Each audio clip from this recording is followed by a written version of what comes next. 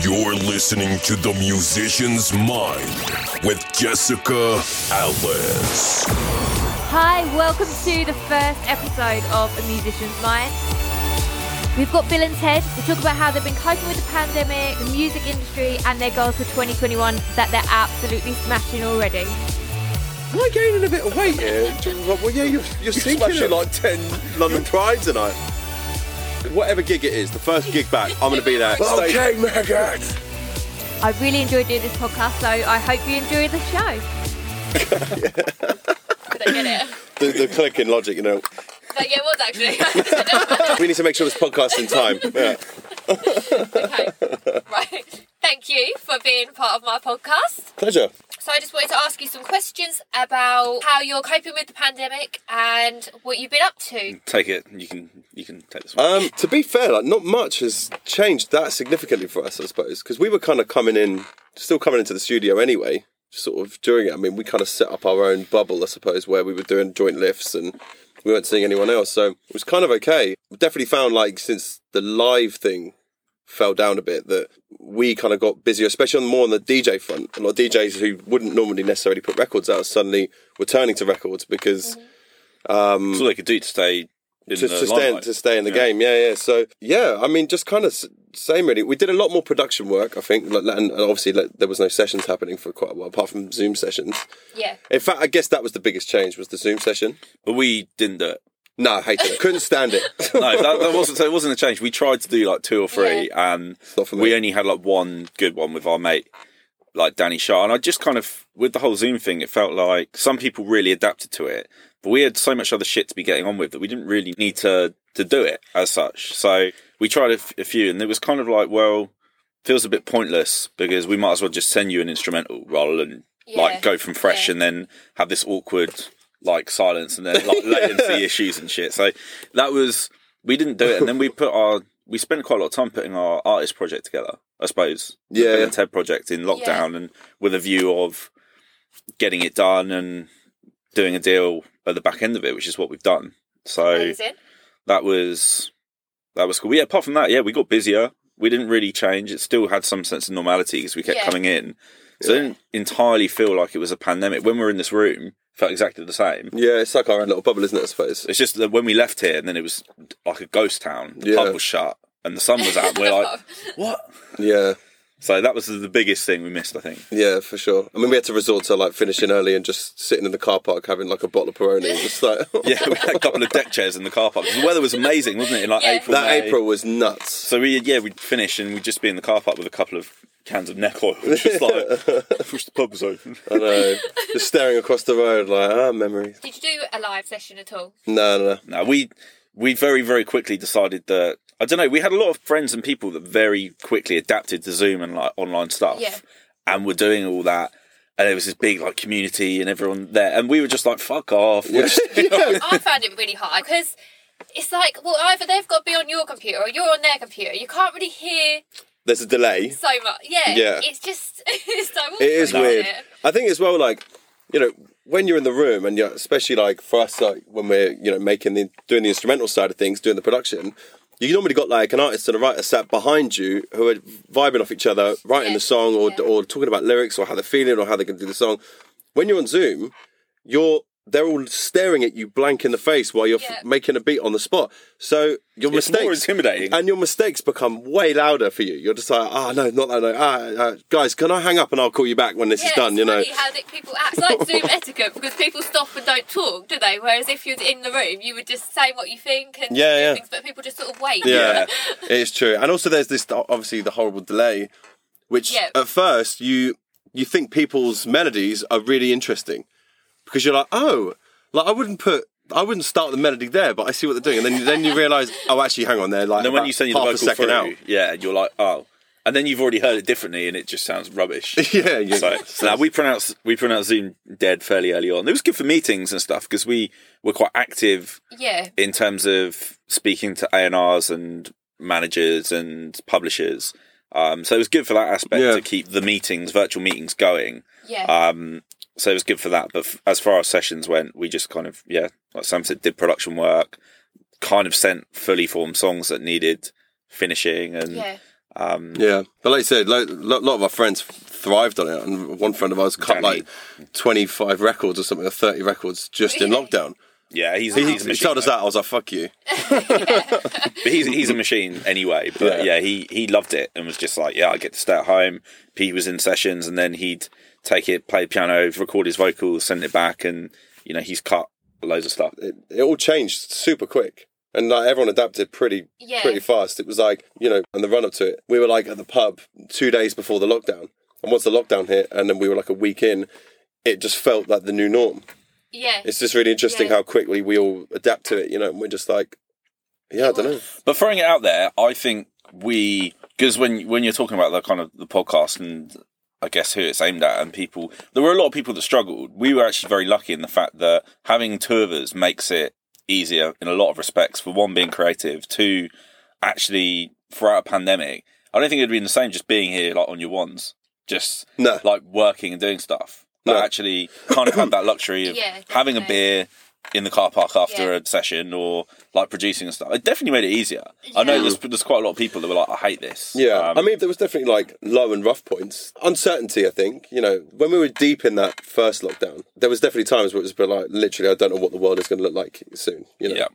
It was quite, I think the points where it was more stressful, so less like work related, but like more on a personal basis, was that for me, it was the struggle was actually everything else going on at home because I've got a little boy, he's like 2.5. So suddenly we lost, he's at childminder 3 days a week. Mm-hmm. So suddenly that gets taken away. Yeah. My missus got busier with her work. She's sort of operations manager of a company for her dad. So it's electricians, they were busier, still going out doing stuff.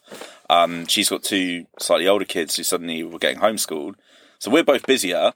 We have no childcare. And then the older two are at home and getting essentially homeschooled. Got quite a small place anyway. So I think the actual challenge that I kind of faced was just that. We had to kind of take shifts of who would look after Zach. And don't get me wrong, it's amazing spending more time at home with him. But at the same time, we kind of cut down how many days. We came in like 2 days a week. I think it was just 2, yeah. Did like maybe another day on Zoom. You were doing quite a lot of beats and like writing and stuff from home. Yeah. But the 2 days we came in was like, for me, it was nice. It's almost vacation. I was like, get out of the house. Do you feel like you got more done when you came in the studio because you only had that time to do it? I don't know if we got more done, but I feel like, in a way, I feel that there's slightly less pressure and expectation in the fact that suddenly you're in a global pandemic.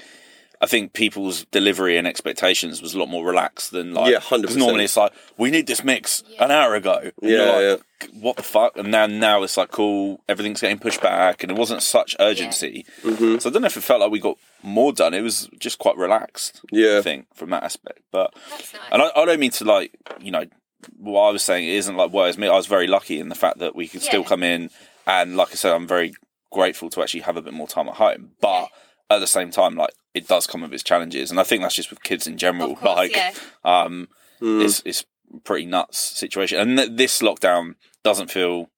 I mean, Sammy said he called it a light down. It's like, it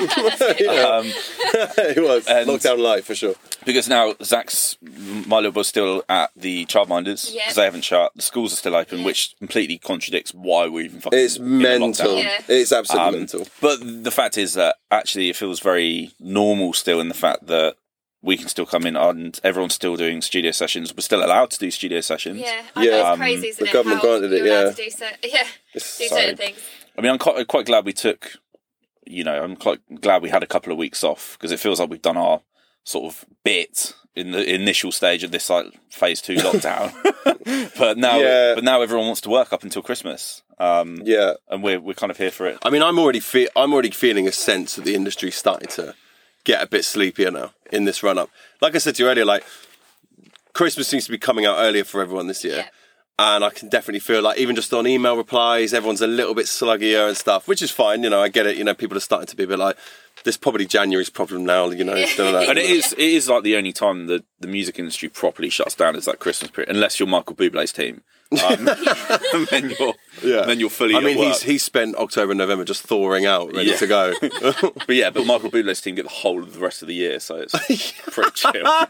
Yeah, they just chill from January to November. That must be really hard to like campaign. You're like, guys, can we get some stat reports? And they're like, fuck off. Yeah, I always think about that for like a band like Slade as well. They just like chill all year. and then they make like a tasty bit of wedge in December. And they're like, cool, that'll do us. Every year. Yeah. We decorated the living room. We had the whole Christmas playlist on. It was lovely. Yeah. It was really nice. We've even already watched The Holiday. Idiots. So that's done. Normally save that for a bit later on. We've still got Love Actually, though, so that's all right. An Elf. Yeah, you know. Die Hard is, by the way, the best Christmas film ever. So we did... Is that a Christmas film? I have this argument with my missus all the time. It is a Christmas film. She's like, it's not... I'm like, it is a Christmas film. Die Hard. I don't think I watched it. It's You need great. to. I'm really bad with films. You haven't seen Die Hard? I don't think so. Oh, we did it the other day. I showed my missus for the first time, and yeah, she loved it. Well, I think she did. She tolerated it, I I think. didn't know that Bill and Ted was a film. Now I've watched it recently. Oh, right, yes. You need to watch the... Did you watch the original ones, or did you watch the new one? It looked very old, so it must have been. Yeah, the Excellent Adventure. Excellent Adventures. Yeah, that's the one. With Keanu Reeves. Yes. Yeah, I mean, they've all got Keanu Reeves. Oh. Well, yeah, but like... What? Yeah, you're right, actually. Oh, you're thinking about Bill and Ben the Flower Pot Man? I am. No. No, you're right. He is in the new one as well, so I'll retract that. Yeah, I mean, yeah, because Excellent Adventure was classic. Bogus Journey. I actually watched it at the weekend. I showed How was that for you, bro? Sarah. Nice. She was like, I get it. She's Yeah. like, For more film reviews, tune in. Yeah. Sorry, we're doing like a movie podcast now. God, we're the worst for tangents, honestly. I apologise. just putting it out there, we didn't get our name from the movie, so... Oh, you didn't? No, Where no. did you get this from? I mean, we did, but for copyright purposes, we didn't. No, we absolutely did. We categorically did not get it from the film. No, it just felt like you said it as a joke one day, and I was like, actually, that's quite cool. Why don't we spell it differently as well? And it's only when DJs and stuff or like radio people say it out loud that they clock what it is. Who was it the other day? Dev was playing one of our tunes, and he was Radio like, One, yeah. and he was like, and that was a song by Bill and Ted. Bill and Ted, very good. I was like, yeah. It's like the penny drop. But it's quite funny because nobody under the age of like 25, 26 gets it at all. They're like, what's Bill and Ted? They just think it's our name. Everyone over the age who's seen the original movies is like, this is the best name. Like, we were in a session with Jez, and he was like, fucking love He was like, the that's name. the best I've ever heard. I was like, for sure. The Musician's Mind with Jessica Alves. How do you feel about what's happened to the music business? Yeah, some of the stuff that did qualify and some of the stuff that didn't, I just couldn't. I couldn't make sense of it. Printworks was a big one that I saw.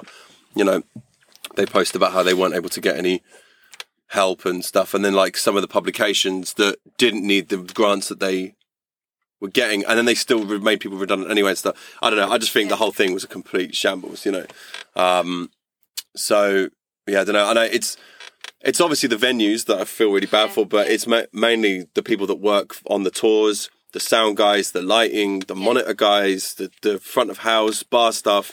You know, these were people with livelihoods, and they haven't been given a penny. You know, It's kind of crazy. Like, we've got a lot of people I know now that are working at Amazon that are like, you know, Dan Creasy. He's happy to, you know, he's put it out publicly that he's now working at Amazon. He's a good friend of ours in DJ duo called Switch Disco, and they're like, they DJ all around Europe and done, you know, amazing DJs. Well, their summers are completely chock-a-block. They're every night playing in all across the Mediterranean. You know. Yeah, I mean, he you know, put out a sort of public thing saying, listen, I'm not ashamed of it, but I need to pay my bills. I'm working at Amazon. And, you know, he's like, no disrespect to my colleagues and stuff that work here. They're all great, but this isn't what I want to be doing in my life. But I'm here because I need to earn.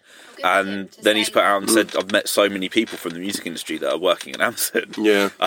He was like, we could have a really lit Christmas party with all the DJs and tour managers and lighting people. I think the music industry suffered, and the entertainment industry has suffered probably harder than a lot. And I think the most frustrating thing about it is that it contributes so much fucking money towards the economy, and the amount of, you know, tourism it brings, the amount of people that want to travel and go to Glastonbury, to Reading, to Leeds, to, you know, all of the festivals. It seems mental, and the government want to be patted on the back. They're like, oh cool, $1.5 billion grant, like everything's world beating, isn't it? And it's like, yeah, guys, we literally contribute like $6 billion plus to the economy a year, and there's people that are going to be hugely disillusioned who might not want to return. We're going to lose a lot of independent festivals, venues, just because the grant monies haven't been allocated properly. I mean, the thing I noticed with the venue side of things, you know, whether it be like little clubs or little legendary venues or all this stuff that probably, you know, if this goes on any longer without the help, aren't going to see next year. And the thing is, with all that subculture that's all rich in in musical history or whatever. So like, you know, whether it be venues from the 60s, 70s, you know, where legendary bands played and all that stuff. Once all that shit's gone, you can't get it back. You know, it's just impossible, you know, because you have all these legendary like bars in Camden where like the Stones played or the Beatles played and all this stuff, or like whether it be little clubs where early garage was coming through or little things like that. Once that's gone, that is gone. And like, yes, new places can open and stuff, but the heritage places done. And so with that, I mean, in terms of the kind of music scene and the live scene, it's gonna lose a hell of a lot of soul from it. And obviously there are huge problems, you know, apart from losing a bit of subculture and all that stuff. But, you know, that to me is just, that would be a real fucking shame, you know. Yeah, but I guess, you know, just have to wait and see. Maybe. Yeah, actually, asking that question is actually such a broad question, isn't it? Yeah. Like the different parts of the industry. Yeah, I mean, there's not a lot of people. I mean, we're very lucky in the fact that we've managed to be busy. So lucky, mate. And stuff's kind of continued pretty much as normal, if not slightly busier. And it kind of felt weird doing, you know, when we did our record deal, last month? It kind of felt weird to be celebrating, you know, doing a record deal in a pandemic when so many of our mates and people have had a rough time. Yeah. But at the same time, like, we can't bear that weight and responsibility on our shoulders. We have to continue as of course, as normal. But we're one of the lucky kind of few areas. I think producers and probably writers have been relatively safe. What will happen though is that for writers, I think they're going to be affected because the publishing revenues are going to be down so much because there's been no live and there's been no clubs and there's been no. So the only place you're really making money at the moment from publishing is from radio. You don't really make any money off streaming as a writer per se. So, but radio's been up, streaming's been up. There has been some positives. Have you been watching any live shows? Oh, like streaming gigs. Yeah. I've seen quite a few friends that have done them. Metal bands, especially like Bleed From Within. Oh, that was great. Yeah. But they've been paying. There's venues you can actually who front all the production costs. So they own like the warehouses, and like the artists don't have to pay anything as long as they can. It's basically the production company run a ticket split. Yeah. So our mates band did it. I think the venue fronted all the staging, all the lighting, all the pyro, which cost like $5 or $6,000. And then they were like, cool, but we want 50-50 on the tickets. Yeah. But then they put the tickets up for sale, and I think they did like 2,000, which is pretty mad. So stuff like that's been cool to watch. That's really cool. And I know like a lot of the dance labels like Defected and stuff were just killing it on the live stream stuff. It was amazing. So especially in that kind of earlier lockdown stuff. The first lockdown, the first bit. It was amazing to watch it all, wasn't it? Yeah, first 2 months I think was when people were really into it and they're like, cool, Defected are killing it. No one wants to see it. Everyone's so over the lockdown thing and like the streaming thing, I think. Isn't it? Yeah, a little bit, But what was cool, I think, with all that was seeing how creative some of these DJs were getting their locations that they were doing it. Obviously, a big hat tip to like Elias and Barrientos, who, it was Proc and Fitch in Brighton. They were like out in the middle of not the ocean because it's Brighton Beach, but out in the sea on like a platform and stuff, and that was really cool. Yeah, that was really sick. Even Switch Disco in like Zante, they went and did a DJ set on the Shipwreck Beach. Oh yeah, it was just quite jokes. That was awesome. Disclosure, were in. Where did they do it? It was like Czech Republic or something. I don't know. And they were on a cliff, on the cliff edge, and they had all the decks set up on a big rock, and then it was just overlooking this absolute, like, what looked like Jurassic Park. It was amazing. Wow. Yeah, that was sick. So do you feel like you've had to adapt in any way? Yeah, I don't think we have. We refused to adapt. Well, we just did different shit. We put our, like I said, we kind of put our project together, and that was the big one, and just set stuff up. I mean, we've kind of been through quite a few changes. I mean, we've switched management through pandemic as well. Did that. And you got your deal. And then the deal thing, so, And got, weirdly, we had our first big record in this lockdown, which was the 220 Kid record. So that was, it was a weird one because that came out a year ago. It came out a year ago. Did it? Yeah, well, it came around Christmas, and then it took about. So it finally peaked at number 9, and that was the first top 10. But it took like 8 months to get there. It's weird, actually. I remember when I first heard that song, didn't know it was you guys. Really? Just so you know. And where were you? Driving from Sudbury to Braintree. Right, okay. Nice. Hold tight, Sudbury. Nice. But Yeah, that was what, like, I guess the industry call like a slow burner, which which work out really well in terms of like sales, because you have consistently good, you know, it's slowly growing over like a 7-8 month period. You know, so it's, I think, nearly platinum. And then you have other records which just, like Head and Heart, for example, which come out 3 weeks later, they're number one. Yeah, they just drop like a mortar in the middle of the industry, and it's like, okay, well, nothing can touch that. But I mean, in comparison, even though that was like number one for 6 weeks, you know, and it's done 1 million records now in the UK, I think Don't Need Love still, you know, done is, I think, the 25th biggest selling song of the year, which is pretty interesting. Nice. Not even top 20? I'm joking. So, pretty amazing. Yeah, but it's been nuts. It's been really weird, obviously, that record doing so well. Basically, once lockdown started, that's when it really started kicking off. Yeah. But it's a dance record, and you know, with that as well, alongside that, so many dance records were suddenly absolutely popping off when there was no club, there was no bars, there was nowhere to dance. But I guess with like home workouts and it's just positive music, and people want to get into a little vibe. Yeah, clean the house. Yeah. First, your broom. Yeah, but yeah, I don't know. I found that whole thing weird. And parties at home. Yeah, true. I mean, yeah, me and the missus were terrible for that. I mean, once that lockdown started, I know a lot of people were like this too. I swear we just became full-blown alcoholics. Honestly, it was like, because of that sunny April, we'd be pushing the time back. So she'd be working at her desk, I'd be working at my desk, and I'd be like 3 o'clock. I'd be like, gin and tonic, babe? She'd be like, for sure, let's go, let's have it. I'd be like, bloody hell, it's only Monday, but you know. Because it felt like, what the hell is going on right now? Yeah, everyone was the same, weren't they? Yeah. I mean, how did you find the whole lockdown thing? Well, at first, I was doing loads of music, and I spent the whole first month being so productive and basically burnt myself out with it. Right, yeah. And I kind of went round in circles, and no one was there to tell me kind of, this is good enough, stop now, or Yeah, that is the hardest thing, isn't it?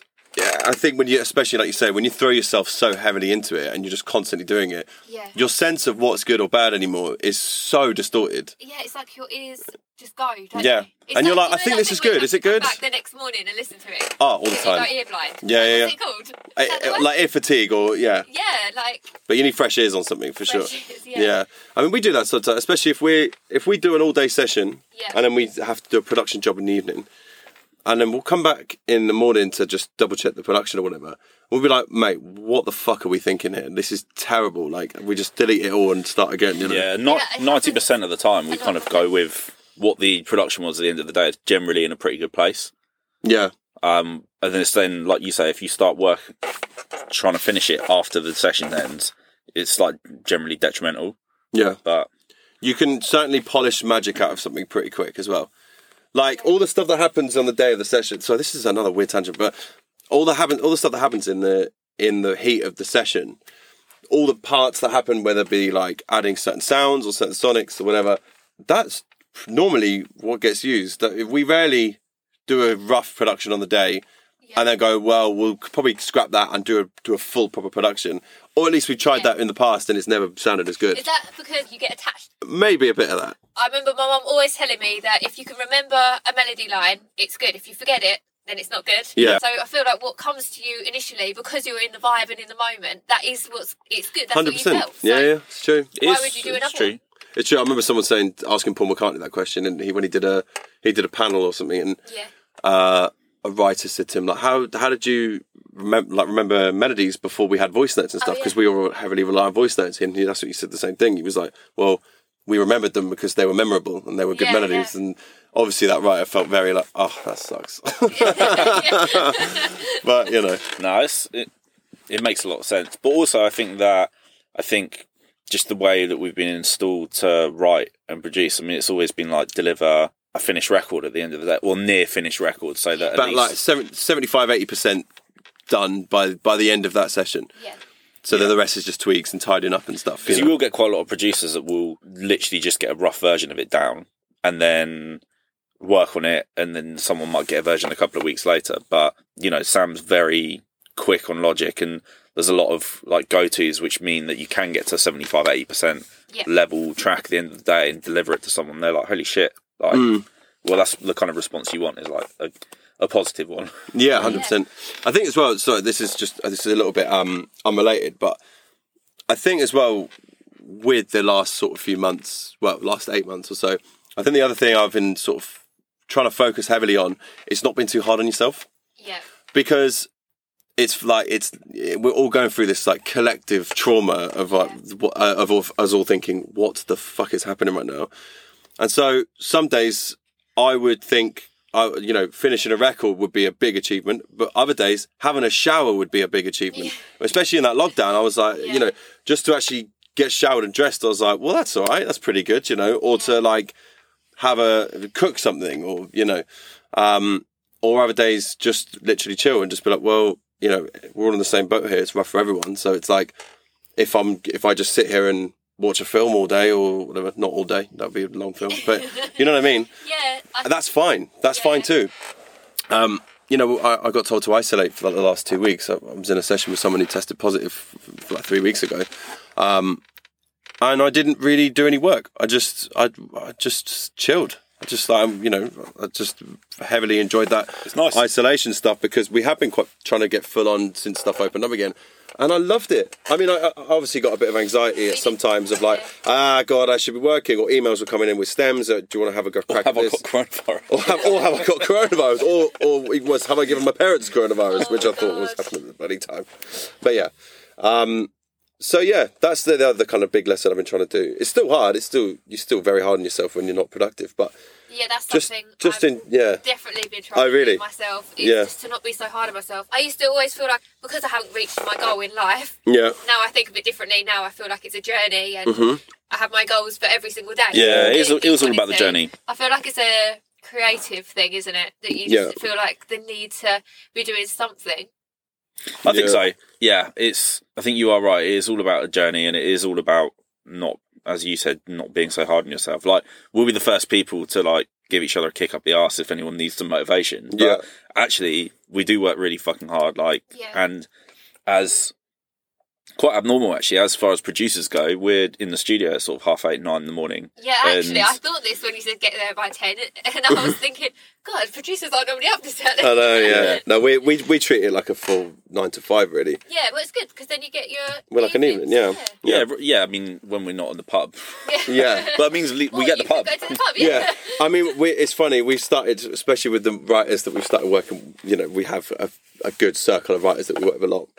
And it's like become the running joke now, where if we start the session at 12, we're like, the pub of the road's called the Grove, and we'll be like, right, guys, we want to be at the Grove by 3, so let's crack on, shall we? And it always comes earlier and earlier. We're like, Grove by 1? Yeah, come on.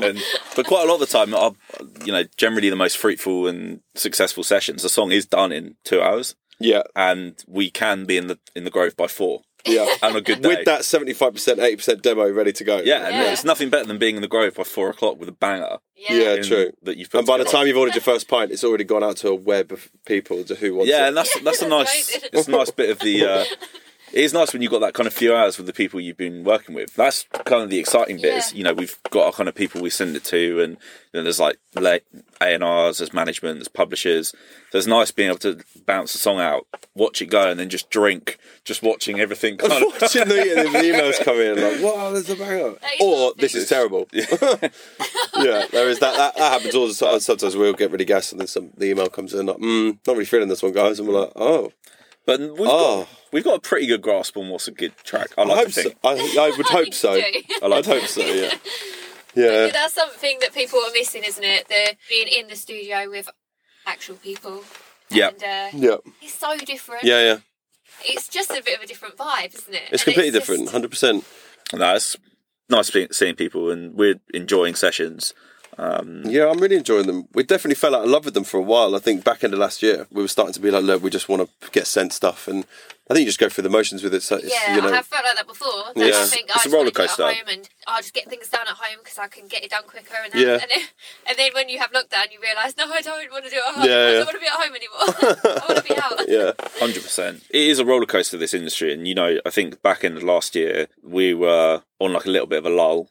It just happens naturally. It happens with everyone. I mean, we've got multiple people that you meet day in, day out in the industry. People have had, hits after hits after hits, and will say exactly the same. Like, I'll have, who was it? Carl Ryden had like 3 massive hits in a year. Then he said to us, it was kind of a bit dead for the 2 years after. Then it comes back up. But his main point when he said that to us was that don't worry about it. He was like, he said, I had like a huge Celine Dion record. He had 2 other ones, big Guetta and big like US songs, And then he was like, and then for like the next year, I didn't really do anything, or I didn't really do much. And he was like, but that was fine. He was like, and don't worry about that if that happens. And, that was a really big bit of advice, I thought, because it'd be very easy to have a big record and be like, why isn't the phone ringing constantly now? What the hell's going on? You can't plan anything. No, and you can't. I think it's so rough as well. Like we're trying to be much more like disciplined and not getting gassed about anything too much, because you can have the rug pulled away from you pretty fucking quick. You could be in the final stages of. You could have the master back. You could have all the contracts done. You've been paid, your production fees in, like it's confirmed, and then something happens. This happened to you? Yeah, a couple of times. A few times. Because just stuff changes. It's so fast moving, and things change, or people's minds change, and they're like, actually, we're going to roll with something else. And in the industry, they will always put out whatever the best song is. So even if your song's the best at the time, you've been paid for it, and it's all confirmed, the feature's there, and then something else comes in 2 weeks before, they might be like, cool, switch it. Yeah, let's do that. And it happens. But then we're in... maybe not that dramatically, but that's... But then sometimes... hyperbolised, but yeah. But you can be on the receiving end of that, but you can also be on the winning end of that. Hyperbolised? Yeah, is that a word? True. Maybe. I don't know. I think I just wanted to sound cool. But yeah, there's been times where that's happened and the records like move back for us, but there's times where suddenly we've delivered something and it's like, cool, this is now next in line for this artist. So swings and roundabouts. We can all eat, so it's all fun. We can. Do you think there's anything better about the music than us? industry Definitely now? not. I'm joking. About how it has to happen now in the music industry? No, nothing's. It's definitely not better now. The thing we definitely miss is live shows. Like we would. It's definitely not better. So that's yeah. But tell you what is better, and maybe not for us, but for other people, is that the fact that Zoom has allowed barriers into other countries. So there's a lot of people that are now working with US artists who've built relationship with people in like Berlin, Stockholm, LA, New York. So that's when true. Stuff does open up, you can actually go there, having met these people and actually get in the room with them. It doesn't apply to us at all because we haven't done it. But you feel like people are more connected now, though, because people have been looking on DMs a bit more. I feel like people have had more time to catch up with things and connect like that. Yeah, that's true. I mean, it's like Tom said with the kind of the global thing is that prior to this pandemic, if you'd have said to someone, if you'd have said to an LA like manager or something and say, "Oh, can we jump on like Skype or Zoom to do a session?" They'd have thought you were fucking mental. They'd have been like, "No, definitely not.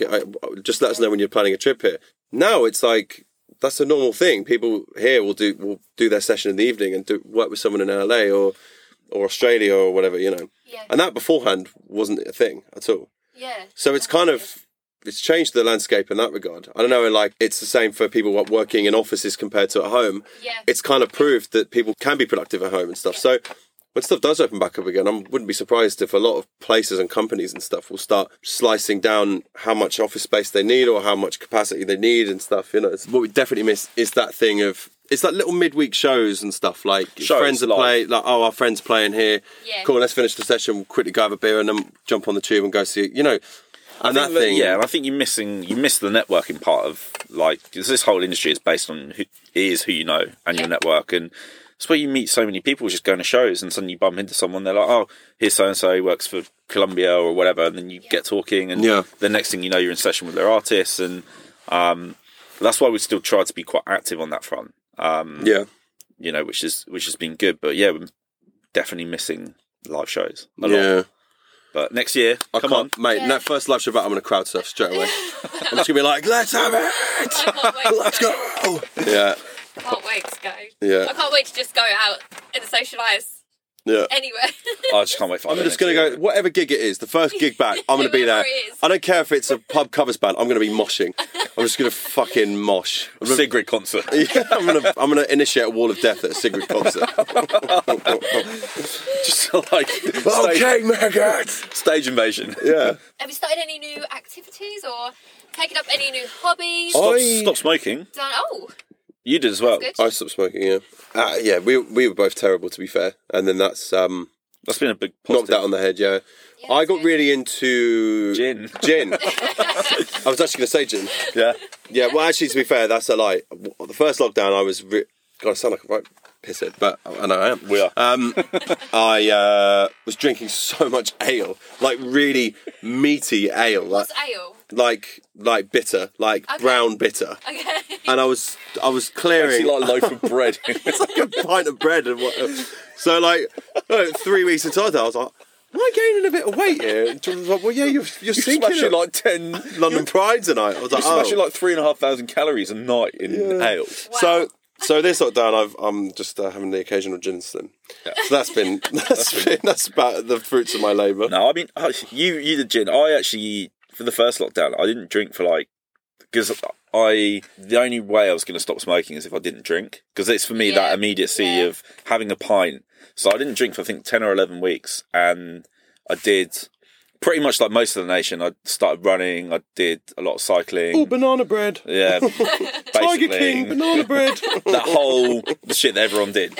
Yeah, but it was good. I mean, I definitely felt better for it, and it was nice. I bought like a bike seat for Zach, and just used to go out and cycle, and he was there chilling, loved it, and that was really nice. And the weather was. And then you bought a Peloton. And then I bought a Peloton, one of those spin bikes.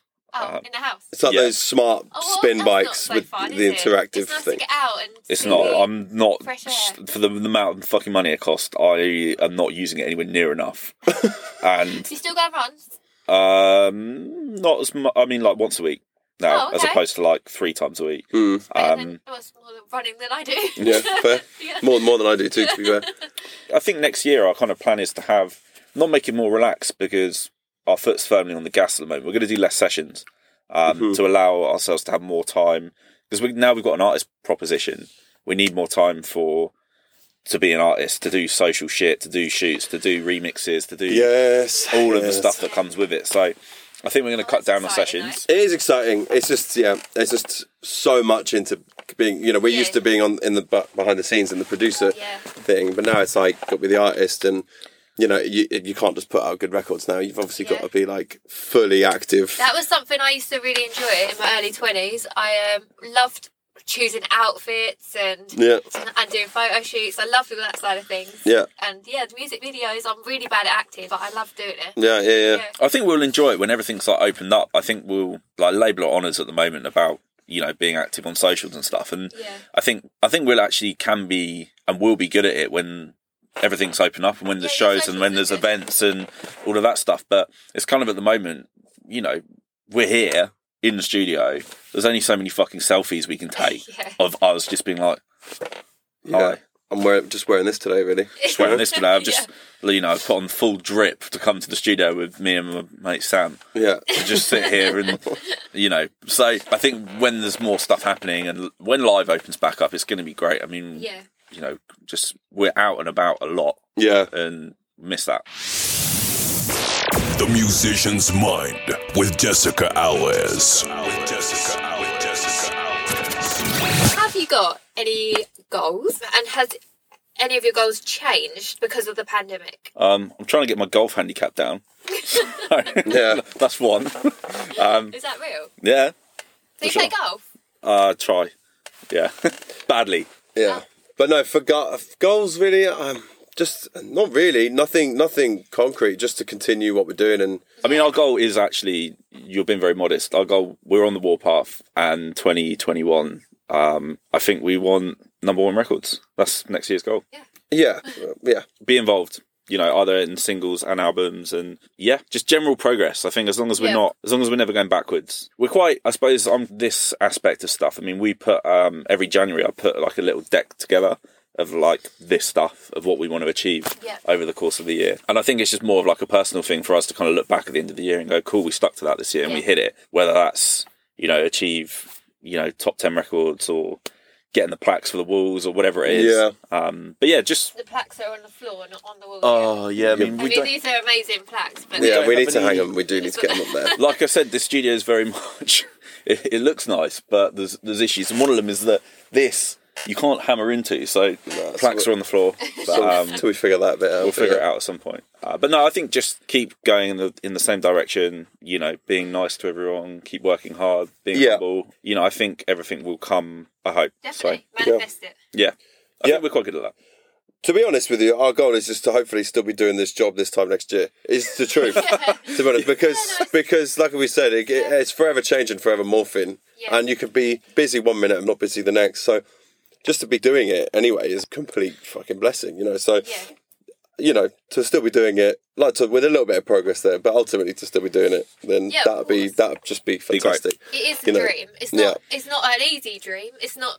I'm not saying it's easy or. I think you're saying about this and talking about the music industry and being positive. It is hard to be positive in this industry, like all the time. Yeah. You have to have a very hard mental. Yeah. You just have to be tough mentally, I think, to be able to sustain. There's so many knockbacks and there's so many downsides to it that it's just good to surround yourself with people that are positive. And we're just very lucky that we've worked with a lot of writers and successful producers who also the same thing. It's just keep going. And there's that podcast, I don't know if you've ever listened to it, And the Writer Is, with Ross Golan. It's amazing. So he interviews all of I think he's done 110 episodes now, but he interviews everyone from Benny Blanco to Julia Michaels, Ali Tamposi, all of the sort of top sort of writers and producers in the world. And the common theme in every single episode is there's a moment where the penny drops and they get their moment, but all of them have given up at some point. All of them have been disillusioned. All of them have had imposter syndrome. All of them have gone, I'm not good enough for this industry, and have all been encouraged to continue. And at some point they've had their, one massive moment where suddenly, because all it takes is one massive record and then you're... Yeah. I like to think of us all in those tubes in Charlie and the Chocolate Factory, when they're all stuck in the tubes, and then one by one they all go...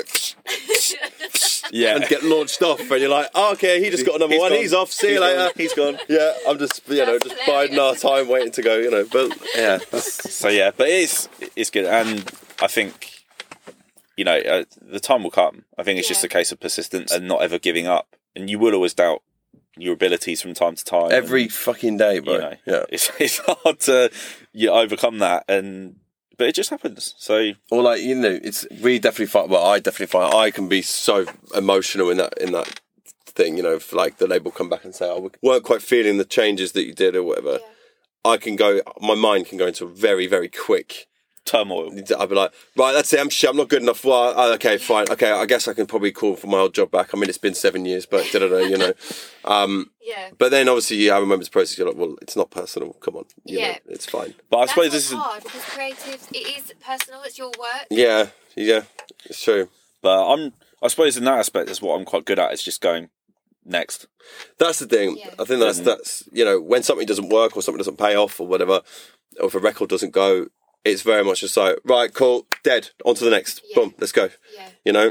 And that's kind of, I guess, where we try and keep the skin as thick as possible, I'm sure that everyone listening, all creative people feel the same, and they've been through the same. Yeah. I definitely have. You need so much self-belief and confidence in what you're doing, and it's just so hard. And you could have 100 people say something good and one person say something bad, and you're like, oh. Yeah, you only focus on that one, yeah.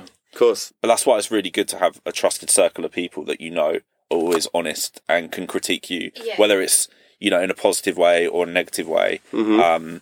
And you have those kind of trusted sources. But, it certainly isn't for everyone. And there's no shame in that. It's the most fierce competitive industry in the world. Yeah. And I think there's a book I read about the actual odds on... Do you remember I showed you the odds book? And said to actually make it as an actual successful major label sign artist, make it as 1 in 527,000 odds. And it's astronomical. That's ridiculous. It's getting that kind of fine balance. But that's to say that's not making a living. There's a lot of people that make a living. And, there's also no shame in, being able to do other work. So I still do like lecturing, I do other bits and bobs, which I think probably it's only the last like year that could probably not do that and still afford to live. I do it because I really enjoy it and I love giving advice and seeing people achieve what they want to do. But there's a hell of a lot of people that telling them they're not cut out for it. No, but it's, you know, it's amazing seeing people like progress, and a lot of the students and people that I've seen come through have, you know, are now, you know, my mate Glenn's managing Tion Wayne. My mate Rob, who was a student, signed Heady One and is his like A&R. Wow. Our mate Dan Owusu was a student. He actually ended up being our publisher, one of our publishers at PMG, and now he owns Dream Life Records in Sony. You know, so actually seeing people and helping nourish what they want to do is something I'm very passionate about. But I think there is, as much as it's, you know, good to be positive and encourage people, there is a reality there as well. Which is what I'm trying to say. I don't want to come across negative. I completely understand that. I should have always had a separate kind of job so that music, I wasn't relying on it. It was so much pressure to try and make money as well as create this amazing... 100%. And don't rely on it 100% because it's not in your hands. It's in the hands of the public and the audience, and it's something you can't control as much as your whole effort into it. At the end of the day, I think everyone that wants to be a singer or producer or writer or is out there doing it wants to be creative, and actually a lot of the people that have ended up working in the industry absolutely love their jobs are people that maybe, you know, played with the idea of being an artist or were signed major label artists, or have then progressed and decided, do you know what, maybe that's not my lane, but I'm a fantastic A&R, or I can publish, or I can do this and do that. So I think just being in this industry alone, even if it doesn't work out necessarily as, you know, the next Rihanna, like, doesn't mean you can't go and actually do something really amazing within music and still be creative and still have input and create music in a different way. So that is the beauty of this industry. Do you have any tips or any advice you'd give to any musicians? Just keep going, I guess. That's, you know, as this will end soon, it will get better, and stuff will eventually get back to normal. Do you believe that? Yeah, I do. I think so.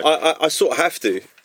You know what I mean? For our insanity, I think we have to believe that. And it will. I think it definitely will. Yeah. It looks positive. But yeah, so that would just be it, really. Just, you know, I don't know, it's not exactly very inspired words, but it is just that thing of just keep going. And again, what we touched on earlier is just not be hard on yourself and you know. And enjoy it. Enjoy the time. Yeah, enjoy the time, because you don't get time back. So, you know, but whether that is just sitting on your ass, or, you know, practicing or doing anything, or hustling or messaging people or dealing with emails or whatever. Just enjoy that shit, you know. And listen to podcasts, learn knowledge. I think knowledge in the music industry is very important. Knowledge is power. It is. But yeah, no, that is true. Yeah, educate, I suppose, as well. Use the time to soak up as much, you know, pearls of wisdom. Not that you probably won't find many pearls of wisdom from the likes of us two fucking idiots, but, you know, there are people out there that do know what they're talking about. This episode is called Pearls of Wisdom. Oh, dear. But yeah. Cool. Well, thank you for... No, thank you very much. Thank you for having us. Me on my podcast. Thank you. Is there anything that we need to look out for? Anything coming out soon? What is coming out soon? Anything you're allowed to actually say? I don't know. Lots of bits, but... Lots of things. I don't know. What... I mean, the one thing we can say is we have a record that's out on radio at the moment, that's not out on Spotify yet. By the time this comes out, it will either be cleared or taken off. Okay. So it's fine. But yeah, so there's a Bill and Ted record called Satisfied that is kind of out there, and hopefully will be officially out there soon. We're just running through some clearance issues. Just standard. Yeah. That's fine. But yeah, so follow us on Instagram at Bill and Ted, and that's where all our we post our releases and stuff like that. So there's a Huge L record coming out. Huge L record coming out on the 4th of December called Can't Love Myself. I think that'll be common knowledge by then. Warner Germany, so that'd be good. And then Cool. Thanks guys. Thank you. Very much. That was such an interesting chat. Thank you so much. Episode 2, we have DJ Amy Lauren. And at first, you live in this naive bubble. Like, I'm going to be a DJ, like, I'm just going to play my 30 songs of, like, hard tech house. You know, like, I'm just going to go in. But then when you get this, like, you can't play that at brunch. Amy talks about her experience as a DJ and the new skills she's been learning during lockdown. And so many people feel let down. And what's going to happen? We're all trying to push through, but we still don't know what's going to happen.